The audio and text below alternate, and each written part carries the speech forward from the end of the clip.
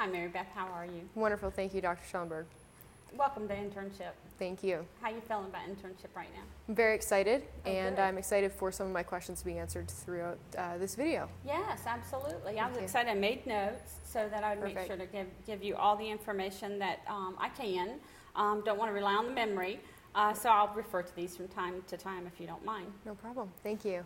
Could I just say a couple of things right here to start off with, Mary Beth? Sure. Have you read the School Counseling Handbook, which is at the, on the online advising guide for the School of Education? Not read it yet, but I plan to do it as soon as possible. Okay, that's good. That's one of the things you certainly want to do, so you can get a feel for it. This handbook's fantastic in that it covers the entire program, but has a section too on internship, and that's the one you'll focus in on. Great. And then you may have questions after you read that, and I'm happy to answer those. Okay, and that's it I have for now. What questions do you have perfect. for me? Thank you. So my first question is a pretty basic one. When I start my internship, what should I do when I first enter the building? Where should I go? Yes. Go straight to your site supervisor, locate your site supervisor, ask her to kind of show you around and introduce you to folks. She'll probably take your hand and do that anyway. And maybe stress to her that that you'd like to have, where's your little space? You'd like to have your space, and you want your space to be a place where you can bring students and it be confidential. So if you're not comfortable with the space you're in, you may want to have a conversation with her to see if there's another place for you, or perhaps just ask her, when I'm engaging in counseling sessions with students, since this is not a private area, would I be come into your office with you, or how would I work that? And maybe that'll prompt her to realize that this may not be the best place for you and find some other place for you to be. But in addition to that, I have some very specific things here that I would like to go over with you. You really do want to sit down with your faculty supervisor, with your site supervisor, and let her know who I am or who your faculty supervisor is for internship. Give her your faculty supervisor's email and contact information, and let her know that the faculty supervisor is there to help her as well as you, and to not hesitate to contact the faculty supervisor for internship as needed. You want to sit down, and if you haven't already done so, spell out your schedule. What is your schedule going to look like to accrue the hours that you need for internship? As you know, you have to have 300 hours total for internship. 100 hours at the elementary level, 100 hours at the secondary level, which could be middle or high school. You can bring as many as 100 hours in that you've gained through course-embedded field experiences, but the only hours you can bring in are through course-embedded field experiences. So you'll want to sit down with your supervisor and map out exactly when she wants you there, when she's going to expect you there, and be very diligent about being on time and showing that good work ethic, because this could very possibly be your future employer. So and that depends a lot on you. I want to talk a little bit about your projects. You have 6 projects, and I'm sure you have already heard about those. You'll have 3 for each setting. That's the most common question I get, is do I have 6 for each setting? No, it's 6 total for internship. 3 at the elementary level, 3 at the secondary level. What you want to be sure to include in those projects, and I think you had a question about that later, so I may just skip through that and wait for your question on that. You'll want to, while you're meeting with your supervisor, do 2 very important things. Go over the overview form and have your supervisor sign the overview form, and you sign the overview form. And it needs to be an original signature. Then you scan that document and you load that document into Blackboard. What many students do is they type the signatures in using a cursive font, and that's not good enough, so it ends up I end up cleaning that out, going back to you and saying redo that with a real signature. So we need a real signature, scan it, and load it up. One of the biggest things that you need to think about when you're meeting with your supervisor is the advanced competency assessment. Those are all of the standards that you have to meet while you're in internship. That's non-negotiable. You need to meet every one of those standards. So you need to sit down on that first day with your faculty supervisor and say, okay, these are the standards. Let's look through these together and see how you can plan for me to meet these. And let's say you get to group counseling and she says, or he says, oh, we don't do group counseling in this school. Well, the fact of the matter is you have to have that experience to get through internship, so you need to start negotiating how you can get that, whether it be a lunch bunch group or a before or after school group. We prefer your internship hours take place during the school day, but I think we could stretch that to be in a right before, right after school group, as long as you're still working face-to-face with students and you still have supervision there. Okay, great. Thank you for explaining. That's good to know about the ACA, that all standards must be observed before I can complete the internship. Absolutely. That's really great to know up front. Good. Now, also, do I need, you mentioned the projects. I know there's 6 total, and you said 3 for each location. Would you mind just explaining the projects a little bit more, what they entail, and how I could complete those? Yes, absolutely. And that's a good question. What you don't want in a project is individual counseling. Individual counseling takes place on a daily basis, and that's not really a project. So I'm thinking, even though small group counseling and classroom guidance may take place on a daily basis in some schools, those would still be considered projects. You would purposely plan a curriculum, and you would deliver the curriculum, and hopefully you'll evaluate the curriculum and show what you have learned in your program development courses. So you'll want to do a small group. What I suggest for students for the 3 projects is at least 1 small group, 1 classroom guidance, and then possibly a system support delivery method, like do a workshop for the teachers, or do a workshop for your colleagues on something you've learned new in your program, like standards blending, the crosswalking approach, the use of some electronic action plans and results reports, and share that information and those tools with them, that kind of thing. Okay, great. Thank you for those ideas. Absolutely. That's wonderful. Now, I will submit I have the same site supervisor for both of my placements. Okay. So do I only need to submit 1 set of forms? Would that be okay? I am so glad you asked that. I get that so much. No matter where you're doing your internship, you're going to have 2 populations. So even if you have the same supervisor, you're going to have 2 populations. So you're still going to have the elementary population, and you're still going to have the secondary. And that's that's for our state-approved program here in Virginia, and Virginia licensure requiring these 2 separate settings. So yes, you want 2 sets of paperwork. So, for example, your ACA evaluation, you'll do a preliminary evaluation, and then you'll do a final evaluation. So, by the way, the preliminary evaluation, it may have some not observes on there. Remember how we said everything has to be... Your preliminary may have a few because you haven't had time to get to them yet. But by final, for both settings, by final eval, all those need to be met for both settings. And I've lost my train of thought. What was your other question? No, you're fine. So for just about the ACAs, so because we have to have 2 sets of forms for everything, we're actually going to have 1 preliminary, 1 final, and then again 1 preliminary, and then another final. Absolutely. So 4 altogether. Okay. Yes, because you can imagine you may get a fantastic evaluation at the elementary level, but perhaps yours not as strong at the secondary level. That's good information for your faculty supervisors to know. Okay. Your areas of strengths and weaknesses to help you, so we can help you to grow in those areas. And then you're going to have some forms that are exactly the same because you have the same supervisor, like the overview form. So with that particular form, the school will change, or the population will change. At the top of it's a 2-part form. At the top of that form, but the bottom will be the same with the signatures, and you'll submit that to your second placement. But if there is a form that's completely identical, just submit it in its identical format, but in the second placement grade book. Okay, sounds good. So all forms twice. All forms twice. Great. My other question is, I'm at the same school, though, for both placements, as well as having the same site supervisor. Okay. So do I still have to have 2 sets of paperwork?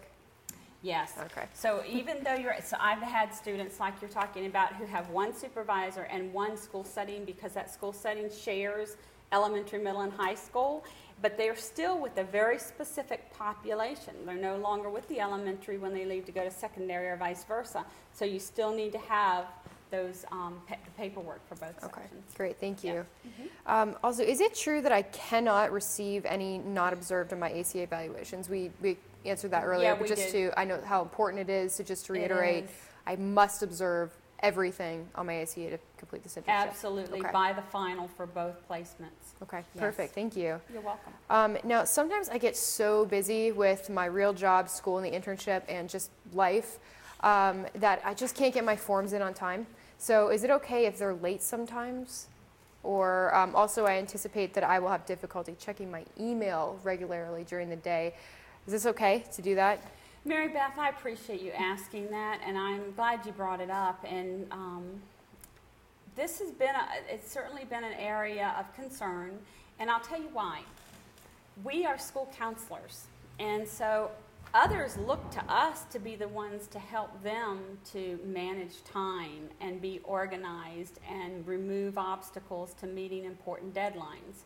So if we don't role model that behavior and be responsible in that regard, then what kind of a professional school counselor are we going to make then?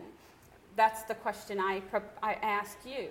I know you're busy, and I know students are busy. Many students have jobs, they're doing internship, and they're still taking classes while they're doing internship. And so I know it means time management, it means organization, but I would strongly encourage you to follow through on that, because I really do look at the timely submission of forms as part of the process, as part of your growth, as part of an indicator of a good professional school counselor. So make every effort to get those forms in. It's going to be like an assignment, so late penalties will be applied if forms aren't in on time. And also it's very important because oftentimes we have to verify licensure for your site supervisors, and if time continues to pass and you're not loading up the license, then it could very well be after the fact I find out that your school counselor was not a licensed school counselor but a licensed social worker.